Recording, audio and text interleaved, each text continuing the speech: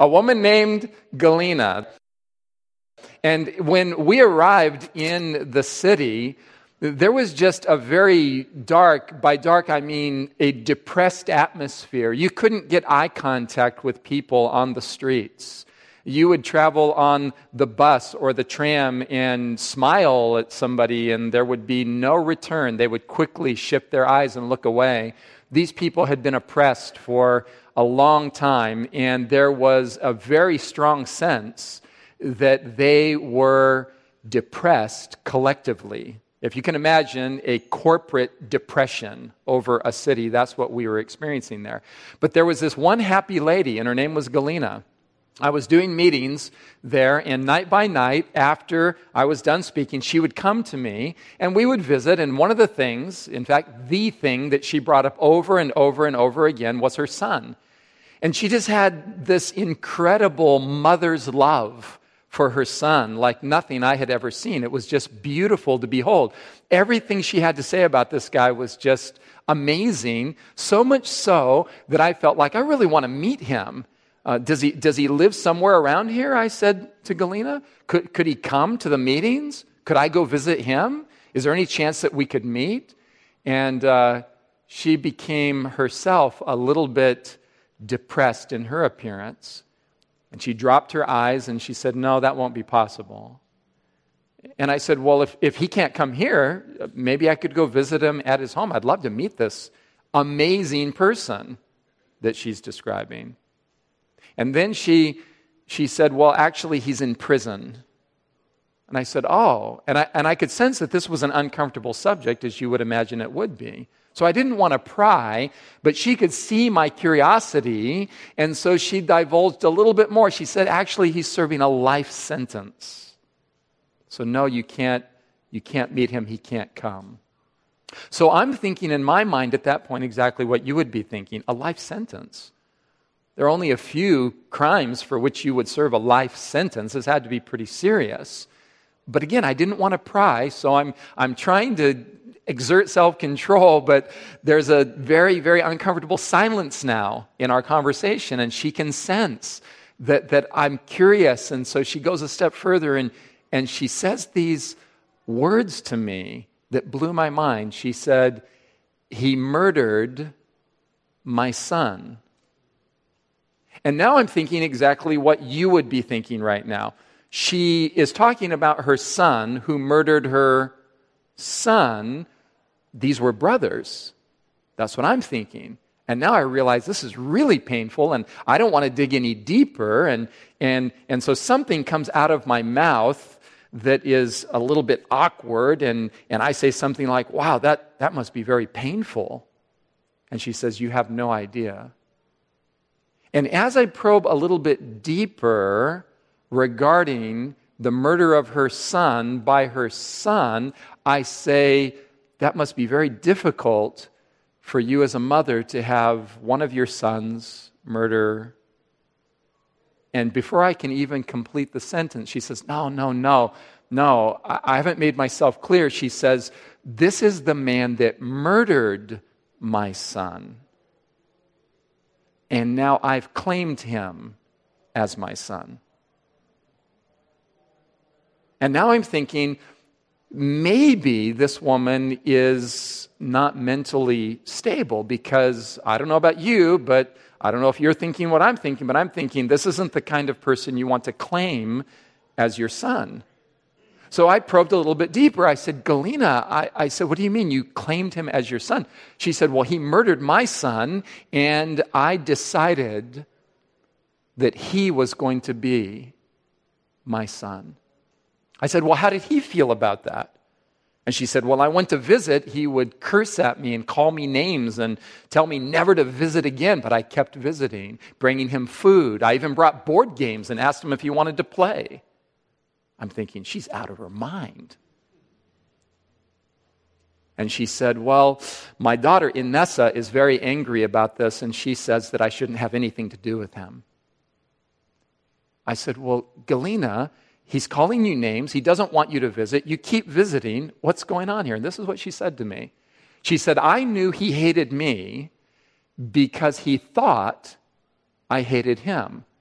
And that was because he hated himself because of the crime he committed against me. She went further. But I also knew, now check this out, but I also knew that in time he would see that I did not hate him, and he would accept me as his mother, and eventually he did. In fact, she said, now we are the best of friends. He is a precious boy. And I'm thinking, wow, this is either sanity at a higher level than I've ever encountered, or this is insanity, one or the other. This is either a very high level of relational genius, or this is absolutely crazy. That's what I'm thinking to myself.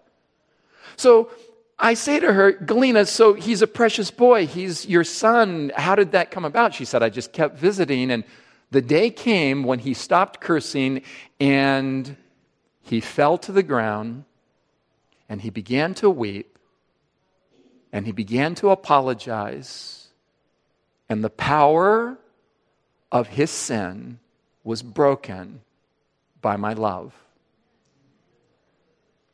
Wow. I was blown away. Galina was exerting what I'm going to call the relational dynamic of faith. She was exerting the relational dynamic of faith. In other words, she understood somehow, I don't know how she understood this, but she understood that if you cast a vision for someone above where they are, that they just may begin to aspire to it. So she kept treating him as if he were a precious boy. And he began to want to be what she envisioned for him. Now she brings him food and they play board games together. I said, Galina, weren't you angry? She said, angry? She said, that word doesn't do it justice at all. I was furious. I was enraged. She said, didn't you listen to me? He murdered my son. Angry? Of course I was angry. I said, well, did you press charges? She said, yes. I said, did you testify? She said, yes. He belongs in prison. She said, but what's that got to do with it? I still love him. He should be in prison, and I still love him. Yes, I'm angry, and I still love him. What an incredible balance or kind of mix or equilibrium of justice and mercy. What a beautiful combination of holding somebody accountable and at the same time overwhelming them with love. Well, something like that is going on in the gospel. This is one of the most cryptic, strange, odd statements you will read anywhere in the Bible. This is in Romans chapter 4, and this is the Apostle Paul, and the immediate context is he's telling the story of Abraham. We'll talk more about Abraham in a moment, but Paul is explaining something about the way that God chose to relate to Abraham. So the text says, as Paul summarizes this relational dynamic, it says that God calls those things which do not exist as though they do. Now that's very strange sounding to me, at least it was when I first read it.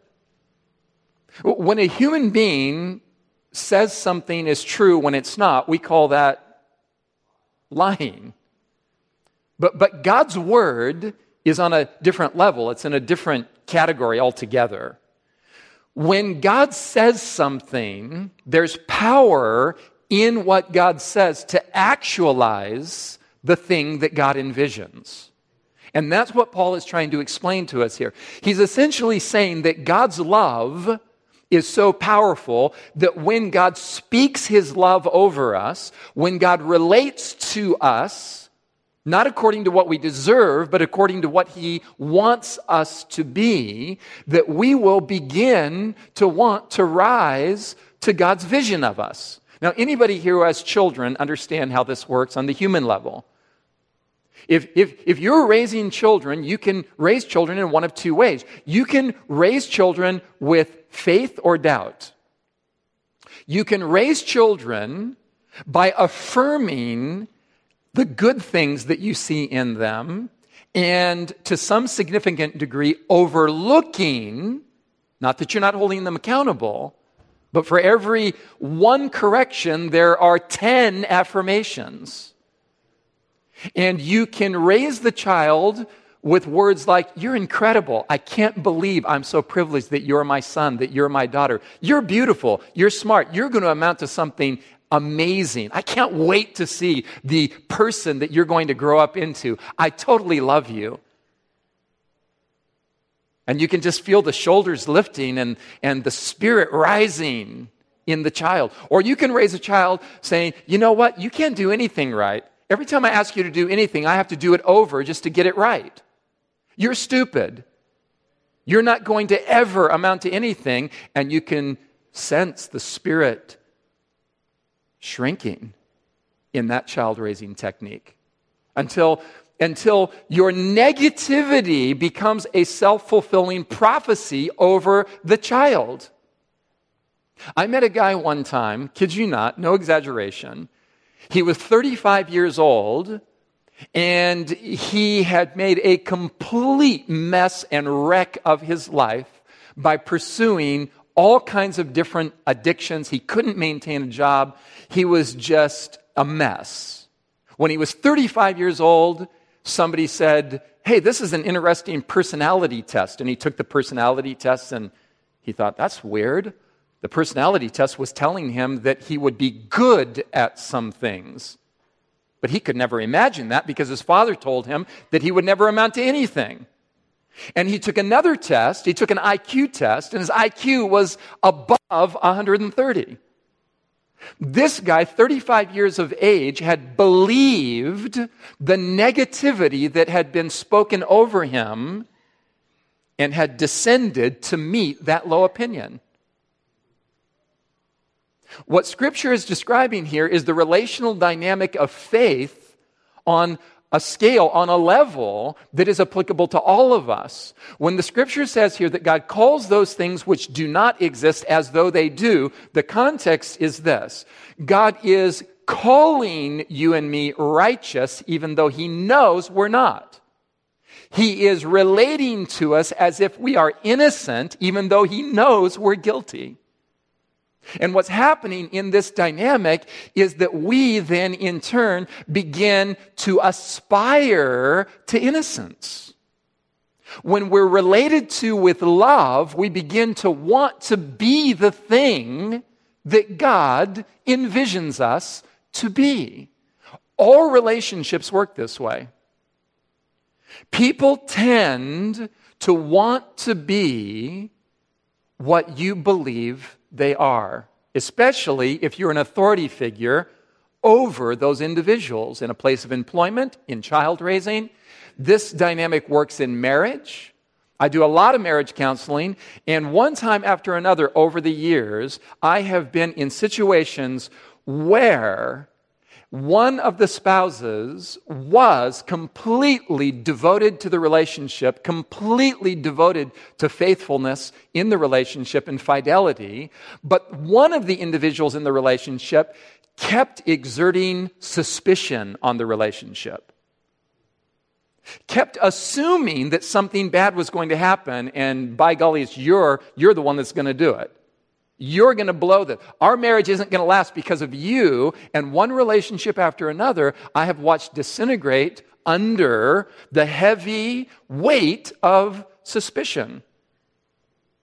There's another way to do marriage, and that is to assume the best. To assume that, man, you, not only am I head over heels in love with you, you really dig me, don't you? Man, you're lucky to be married to me. This is incredible what you got going on here. I would hate to be in a situation where you were married to someone else.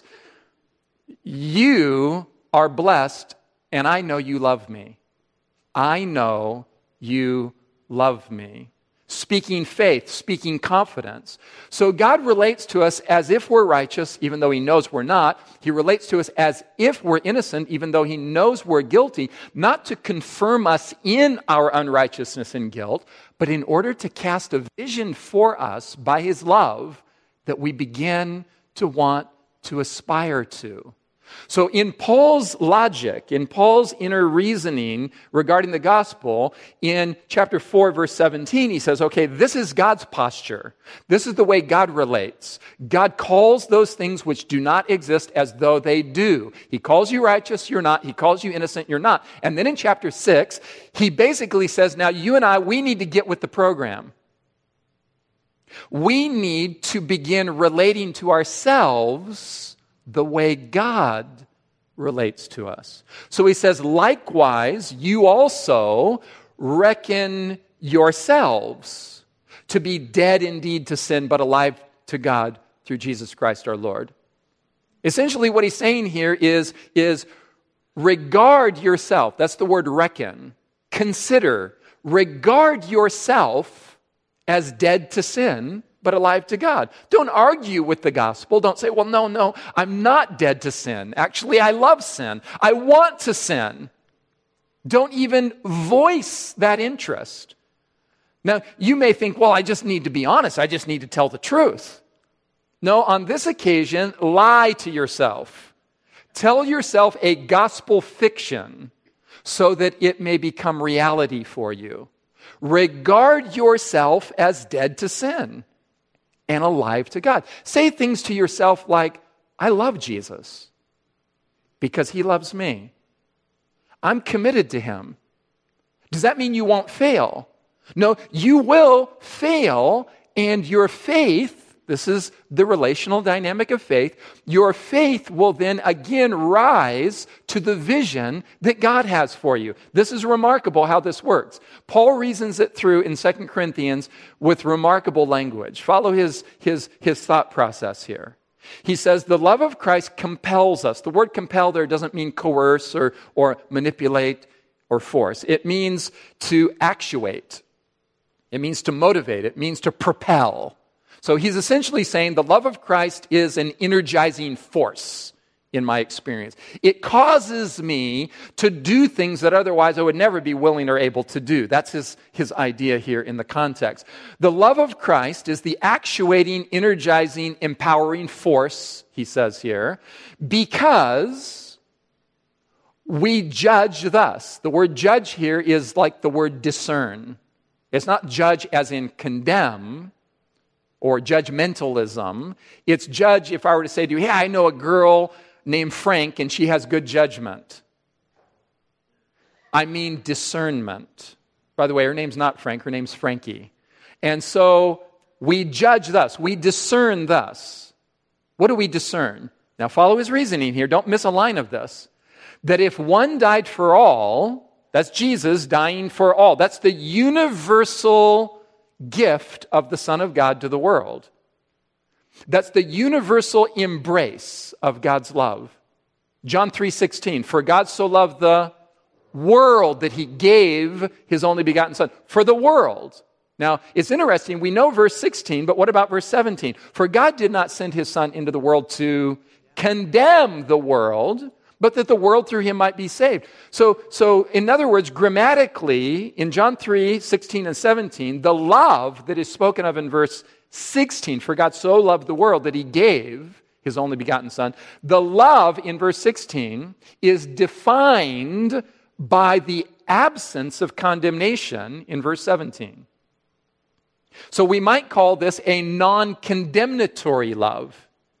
It's a way of relating. It's a relational dynamic. It's Jesus coming into the world and very, very clearly seeing our guilt and sin, but not relating to us according to our guilt, but rather relating to us as if we're innocent. It's a very powerful way of relating. It is relational genius. God himself, before human beings in the last 10 years were ever talking about emotional genius, God is an emotional genius. God exerts the power of his love over us in order to produce a returning reciprocal current of love back to himself and out toward one another. So he says, we judge thus, that if one died for all, then what does Paul conclude? Then all died. Now, right there, again, there's a little bit of cognitive dissonance for us because we don't relate to this kind of thinking and speaking unless we pause to remember something. That in biblical times, as well as in our time, there was the individual level of relationship and there's the corporate level of relationship. For example, if I said to you, we Americans are in talks politically with China, you would immediately translate in your mind to know that I'm not saying that any one of us individually are over there sitting at the table having political conversations. You would know immediately that what I mean by we Americans are talking with China politically, that we have a representative called an ambassador who is there speaking on our behalf. And hopefully he's not a knucklehead, but that's a different subject. So we are corporately represented, right, by an individual. In biblical thinking, Jesus is the corporate representative head of the human race. He is, according to Paul in another passage, the second Adam, the last Adam. In other words, he's a new way to do life. He's a new human. He is, in fact, the new man.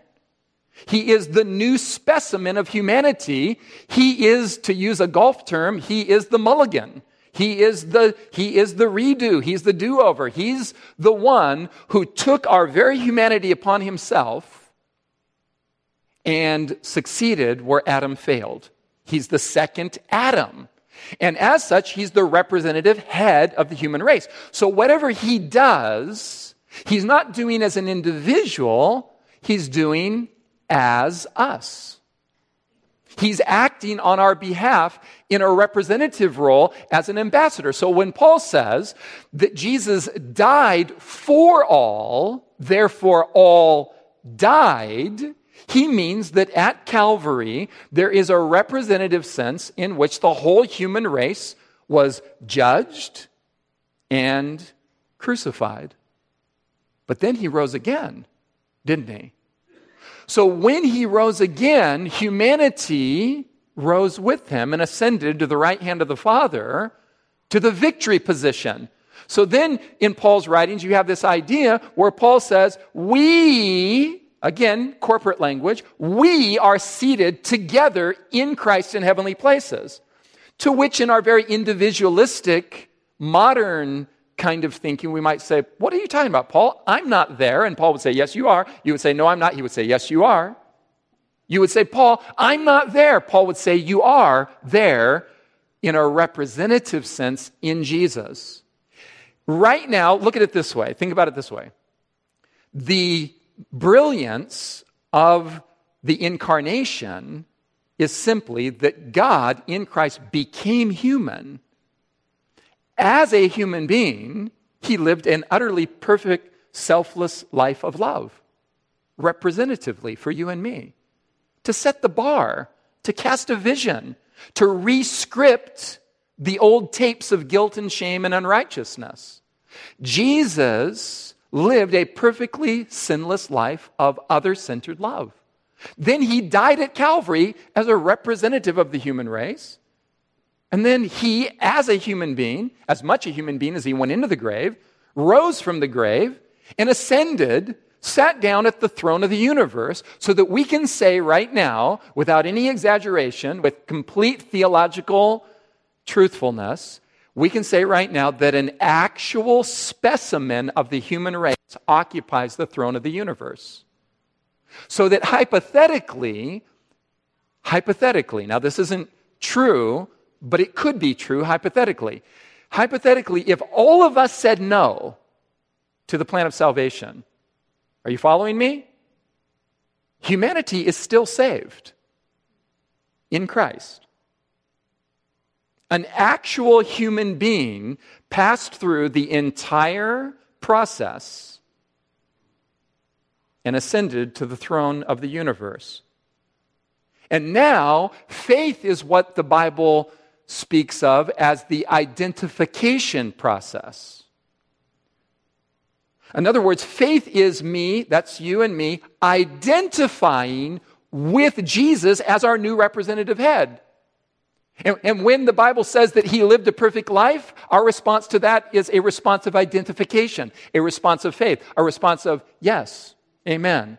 I identify with him, not that other Adam that blew it. I identify with this Adam. He's my representative head. The love that I see in him is the love I want in me. I want to live like him, not like the other guy. That's biblical faith. It's identification. It is me with my own heart and mind experientially choosing to identify with Jesus as my new Adam, as my new representative head. And then he dies on the cross, and I say to that, yes, amen. I am, Galatians 2:20, all this language starts to make sense when you get this concept. I am crucified with Christ. Nevertheless, I live, yet not I, but Christ lives in me. And the life which I now live, I live by the faith of the Son of God who loved me and gave himself for me. Really, Paul? Yes, really. I am crucified with Christ. So I look at Calvary and I say, amen. That is my death in his death. And when he is resurrected, Paul tells us in Galatians and in Romans very clearly, Paul fleshes this idea out. When he's resurrected, his resurrection is my resurrection. And by faith and identification, I say, yep, that's me in Christ. And he ascends to the right hand of the Father and occupies the throne of the universe as a human being. So that right now, Jesus and the Father and the Holy Spirit and all the angels of heaven are essentially engaged in the process of wooing and drawing and coaching you and me into the place where we gradually, incrementally identify with Christ and catch up to where he is. So that objectively, he's there now for us as our representative, and someday, by God's grace, we'll actually experientially be there, occupying throne status with him. That's the entire process of the plan of salvation as it's articulated in Scripture. So when Paul says the love of Christ compels us, it actuates, it energizes me. It energizes me how? Or by what means? What is it about this love that is so energizing, so empowering? Well, I look at this love and I see that it is a universal, unconditional love for every member of the human race, and it includes me. Suddenly, all judgment and condemnation dissipates. It's gone. Because I see God relating to me as if I've never sinned, so then I begin to relate to other people according to their potential rather than according to their failures. So it changes every relational dynamic. And he goes on and he essentially says this, and that he died for all, Jesus died for all, so that those who live should no longer live for who? For themselves, but for him who died for them and rose again. There is the objective fact of Jesus' life and death and resurrection bleeding over into my personal experience. I begin to love like he loves by the process of identification. But here's the kicker. The next thing Paul says is absolutely mind-blowing. Therefore, conclusion, because of this love, for all. Therefore, from now on, we regard no one according to the flesh. Now, the word flesh here is carne, from which we get words like carnal. In other words, Paul is saying here, because of the love that we see in Jesus for everyone, when we get that, when we wrap our minds and our emotions around that quality of love for us individually and for the whole world, we stop regarding people according to their natural fallen carnality. We begin to relate to people according to their potential. It changes everything. It changes the way you see the lady at the grocery checkout that you're paying for your groceries. It changes the way you see the person who's passing you on the freeway in an angry huff. It changes the way you relate to people who fail you in your actual everyday life, in your family dynamics and in your church dynamics and in your community dynamics. Suddenly you realize that there is no legitimate claim to condemnation for any human being against another human being. And to the degree that I refuse to forgive those who fail me, I burn the bridge over which I myself must pass someday psychologically. The day is going to come when I see myself as I really am, because the only way I can live in judgment and condemnation toward anybody who fails me is to be under the illusion that I'm actually better than them morally. But the day is coming when I will look into the mirror and I will see myself as I really am. And if I have built a psychological and emotional and relational pattern of unforgiveness, I will have circumvented my own mental process so that I can't see God's forgiveness for me. And all I'll be able to do in my sin and failure and guilt is sink under its weight with the idea that God couldn't possibly forgive me for that. Why do I conclude that God couldn't possibly forgive me?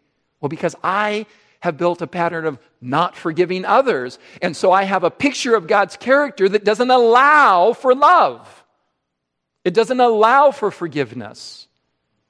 This is, by the way, what Jesus meant when he said, if you do not forgive others their trespasses against you, your heavenly Father will not forgive you. Jesus is not describing a tit-for-tat attitude in God.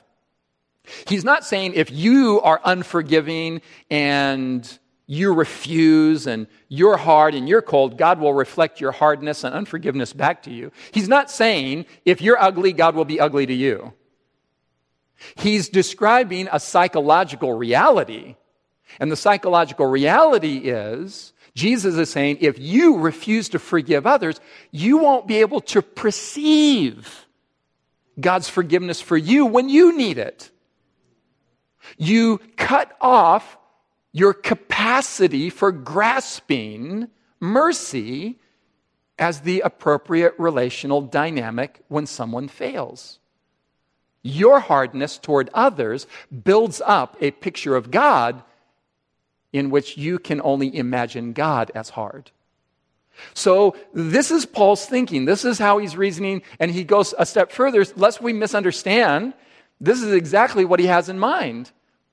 He says God was in Christ. Now watch this. God was in Christ, reconciling the world to himself. At that point, we pause and say, okay, how? What's the mean? What means? What's the mechanism? Okay, God reconciled the world. That's universal language again. That's every man, woman, and child. God reconciled the world to himself in Christ. Okay, Paul, how? How did he do that? Is this some kind of capricious, arbitrary act in the books of heaven? Does he just write something in red ink over something in black ink? Or is there a relational dynamic to this? Paul is all about the relational dynamic. So he says, listen, God was in Christ reconciling the world to himself, and now he explains how. Not imputing their trespasses unto them. The NIV says it this way, not counting men's sins against them. In other words, the way that God reconciles us to himself is by not regarding us according to what we deserve. Now, we can do a little thought experiment to demonstrate why this is vital in the gospel. I want you to imagine right now, we won't spend too much time imagining this because it is the kind of stuff that insanity is made of. So you don't want to hang out here too long. We'll just kind of dip in and pull out, okay? I want you to imagine what it would be like right this moment if God right this moment were to start treating you and me precisely how we deserve. What if right now God were to begin relating to you and me the way we relate to others who fail us? What if God were to treat the whole world with the same kind of attitude, for example, that you encounter on talk radio or in the political climate right now in America, when people stand in podiums and rather than talking about what good they will do, they spend 90% of the time talking about how bad the other person is and doing character assassination. What if God were to relate to us the way we relate to one another? That would be a scary moment. There's this text that many of us know. You know that one in Malachi where it says, I am the Lord, I change not. You remember that text? Those of you who are here this morning who are Seventh-day Adventists, you know that text as one that we sometimes employ in order to say, see, God doesn't change, so his law hasn't changed. So the law is not done away with, it's still in force, etc. By the way, if you're here this morning, you're not a Seventh-day Adventist, welcome. We're glad you're here sharing this time with us. That was just a little bit of in-house for those who are Seventh-day Adventists. Okay, so you know that verse, right? I am the Lord, I change not. But you know what the context, you know what the next words are? I am the Lord, I change not. Therefore, you sons of Jacob are not consumed. What did he just say? He just said, lucky for you that I don't change, because if I did change, you would be vapor. You would be, what do we call that as Seventh-day Adventists? Annihilationism. You would be annihilated. If God were to change, now he doesn't change. So actually that verse is a good news verse. And you can do this psychological exercise on yourself or with anybody else. If I said to you, without any background, we haven't been talking at all, and you and I just met, and I said to you, hey, I have a message for you from God. He will never, ever change his position toward you. You're either going to hear that as good news or bad news. You're either going to say, bummer, and go into terror because your default position is that God is against you. You're already standing in a position where you imagine that God's attitude and posture is one of condemnation. Therefore, when I say to you, God will never change his posture toward you, you're like, no, please, I hope he'll change. I said, no, he won't. No, he will never stop loving you. He will never change. A parallel text to the Malachi text, I am the Lord, I change not, therefore you sons of Jacob are not consumed, would be James chapter 1, verse 17. Check this out. This is one of the best verses in the Bible. This is where God says, or James says, of God, every good gift and every perfect gift comes down from the Father of lights, with whom there is no variableness, not even a shadow of turning. That text is saying God is good and he won't stop.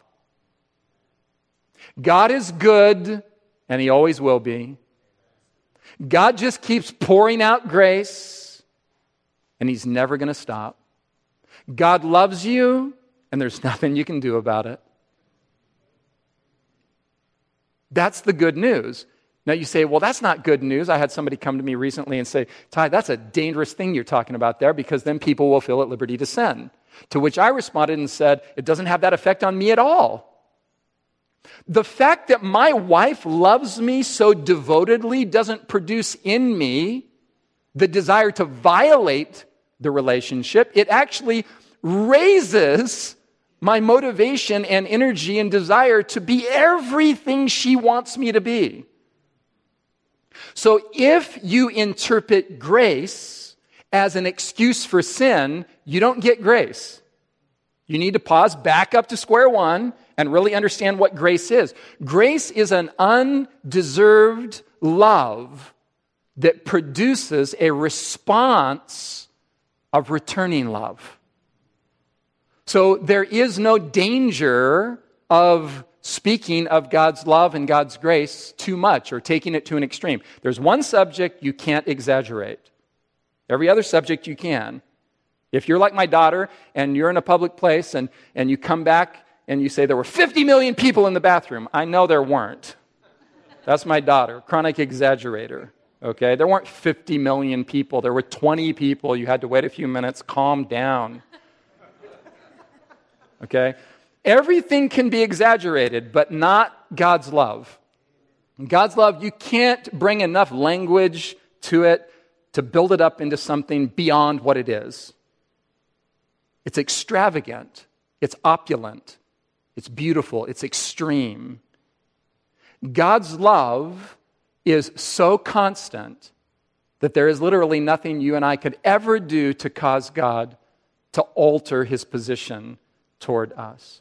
In fact, according to Scripture, if a human being, against all of that love, chooses persistently to ruin their own soul and be eternally lost, even those who are eternally lost will go to their eternal demise being loved by God.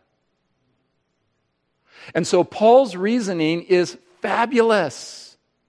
It changes everything. God was in Christ reconciling the world to himself by not counting our sins against us. And what has he done? He's committed to us the word of reconciliation. In other words, this is being transmitted. This way of relating is being transmitted. God is essentially saying, I'm relating to you as if you're innocent when you're not. I would like for you to relate to one another that way. I would like for you to relate to others as if there's something they're not in order to confirm them in their sin, but in order to give them something to aspire to. So it's basically like this. Here is the relational dynamic of the gospel. The way I see God, seeing me. Did you catch that? The way I see God, seeing, not the way I see God, full stop. No, the way I see God, seeing me. The way God regards me, the way God relates to me will determine the way I see myself, which in turn will determine the way I see and relate to others. This is the thing that God in the gospel is trying to pull off. And Romans chapter 10 and verse 8 refers to this whole message, this thing called the gospel, the word of God, as the word of faith, which we preach. The word of faith. Now, reason this through with me. If the gospel is called the word of faith, and it's God's word, the Bible is God's word, and it's called the word of faith, whose faith is it that is being exerted, that is on display in Scripture? If it's God's word, and it's the word of faith, whose faith are we encountering in Scripture? God's faith. God's faith moving which direction? Toward us. Now, you may find it more comfortable to call it faithfulness. But faithfulness is precisely faith. It is to be full of faith. It is God relating to you and me according to our potential, not according to what we are in ourselves. The Bible is, well, let's first say what the Bible is not. The Bible is not a systematic theology textbook. You can derive systematic theology from the Bible, and theologians need to do that for certain purposes. But the theologian that is truly enlightened understands that he is using the text to derive and to construct systematic theology, but he knows that the Bible itself, in its natural organic flow, is not a systematic textbook. It's not an encyclopedia. The Bible isn't a list of propositional statements and facts. The Bible is not an apologetic. It's not in defense mode against those who don't believe. You'll not find anywhere in the Bible, for example, where there is a systematic argument against atheism. The Bible doesn't care about that. The Bible goes to a whole different level by presenting a picture of God that even the atheist would find beautiful and believable. So it leapfrogs over trying to argue in favor of the existence of God. Wait a minute. If I argue in favor of the existence of God with somebody who says I'm an atheist, I may be trying to argue them into believing in the existence of a monster if the thing they don't believe in is monstrous. I was getting my hair cut recently, and we were having a discussion about the political climate in the United States, and the girl cutting my hair, she said, "You don't believe in God, do you?" And just as I was about to say, "Well, yes, I do," I stopped myself and I said, wait a minute, this is all going on in my mind silently.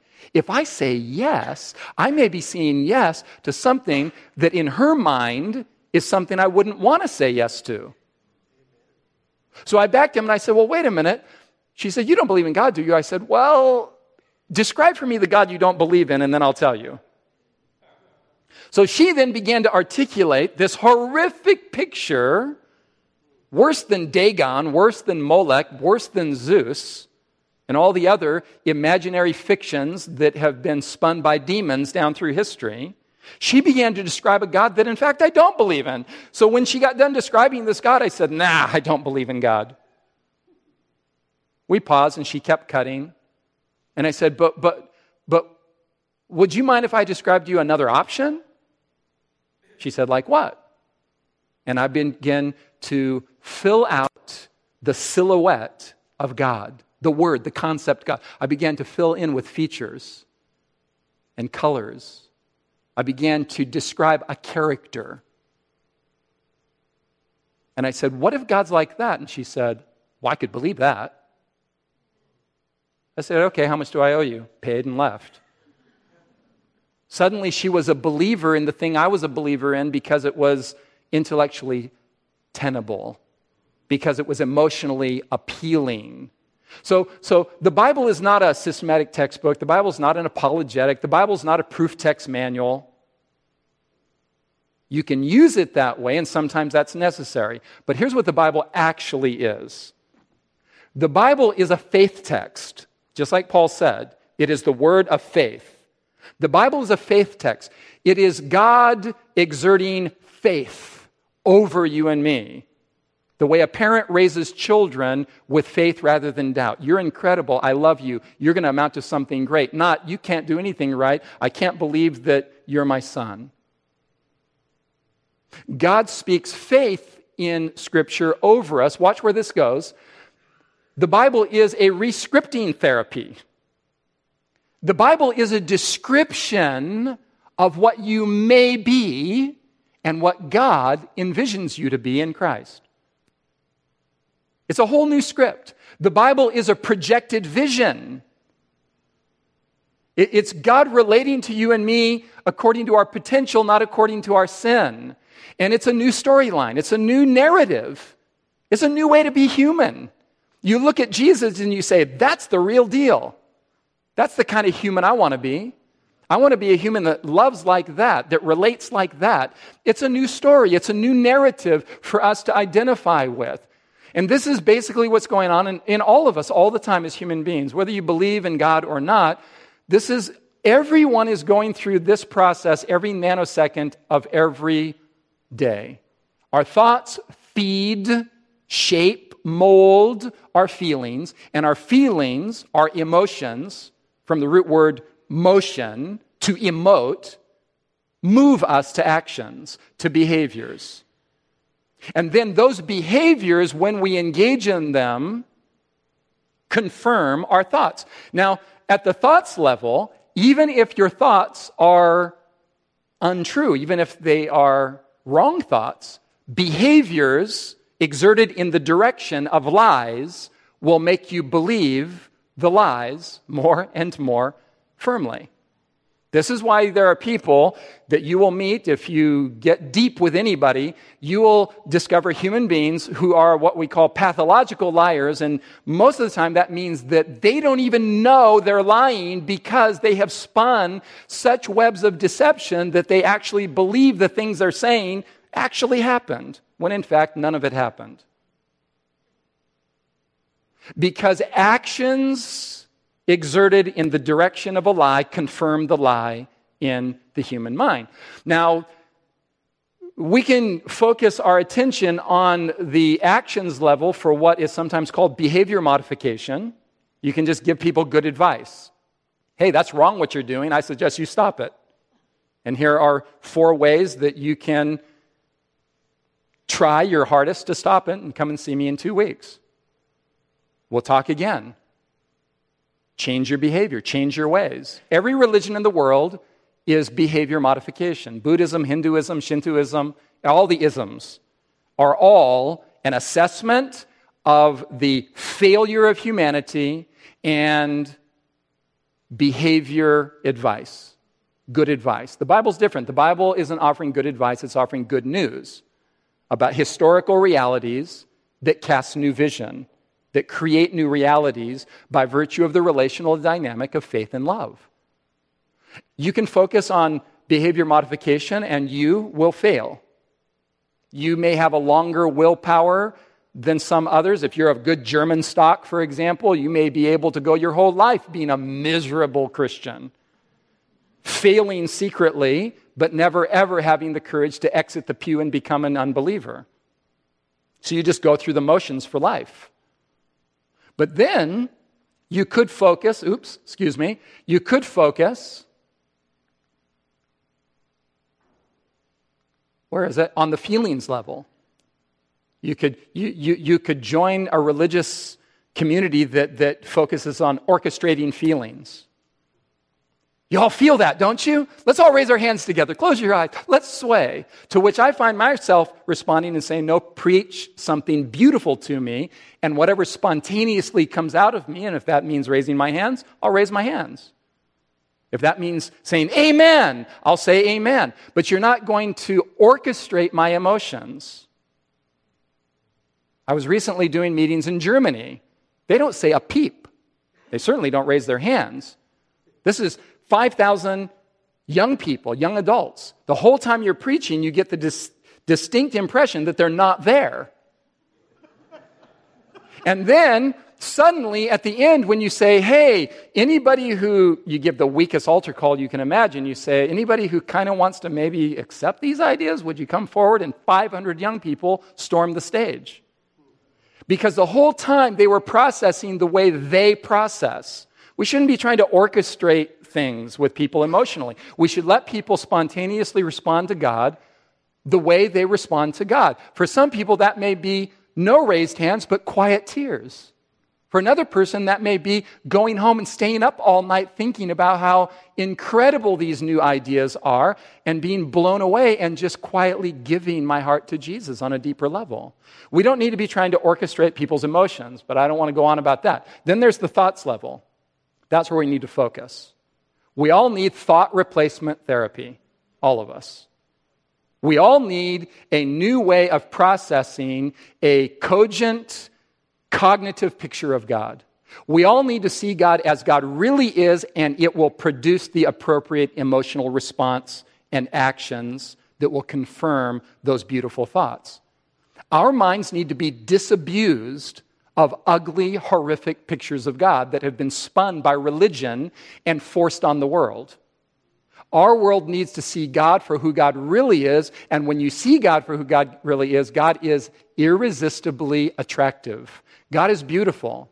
God is love, and God loves you individually, as if there were not another person in all the universe to love. Now, very quickly, because I've already used up all my time, are you going to give me the evil eye? Do I have to end right this minute?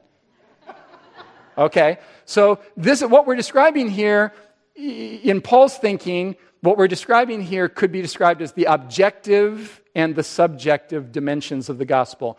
The objective part is the facts as they are. God loves you and there's nothing you can do about it. Jesus lived a perfectly selfless life as your representative head. He died, he resurrected, he ascended to the right hand of the Father. Wow, amazing. What a display of incredible love. And there's nothing you and I can do to reverse those actions. God did all of that for you before you even knew you needed it, and definitely before you even had an interest in contemplating the ramifications. Those are the objective historical facts of the gospel. This is what Paul calls in Romans 3, the redemption that is in Christ Jesus. Done deal, accomplished fact, unalterable. Now, you and I can't do anything to alter the facts. But the subjective part is that we do have the possibility of experientially agreeing with the facts. Or say it this way, faith does not manufacture any new data in the gospel. That's called merit. That's me doing something to get God to be good to me. That's God the vending machine. You put in the appropriate coinage and you get what you want from him. That's paganism. That's not the gospel.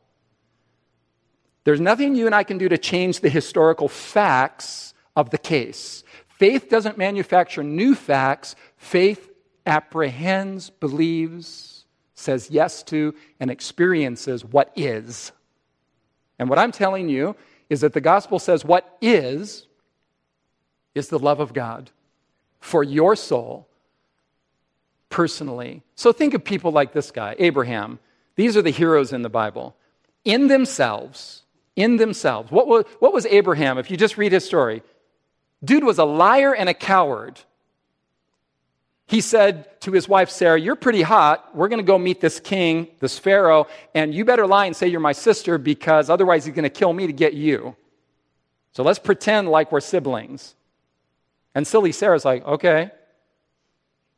And the whole story plays out. It's ridiculous. And this is the guy God chooses. Okay? From our assessment, Abraham's a liar and a coward. What are some other heroes in the Bible? There's Isaac, the dysfunctional father, who favors Esau and thereby messes up psychologically his son Jacob and produces a manipulator. There's Isaac.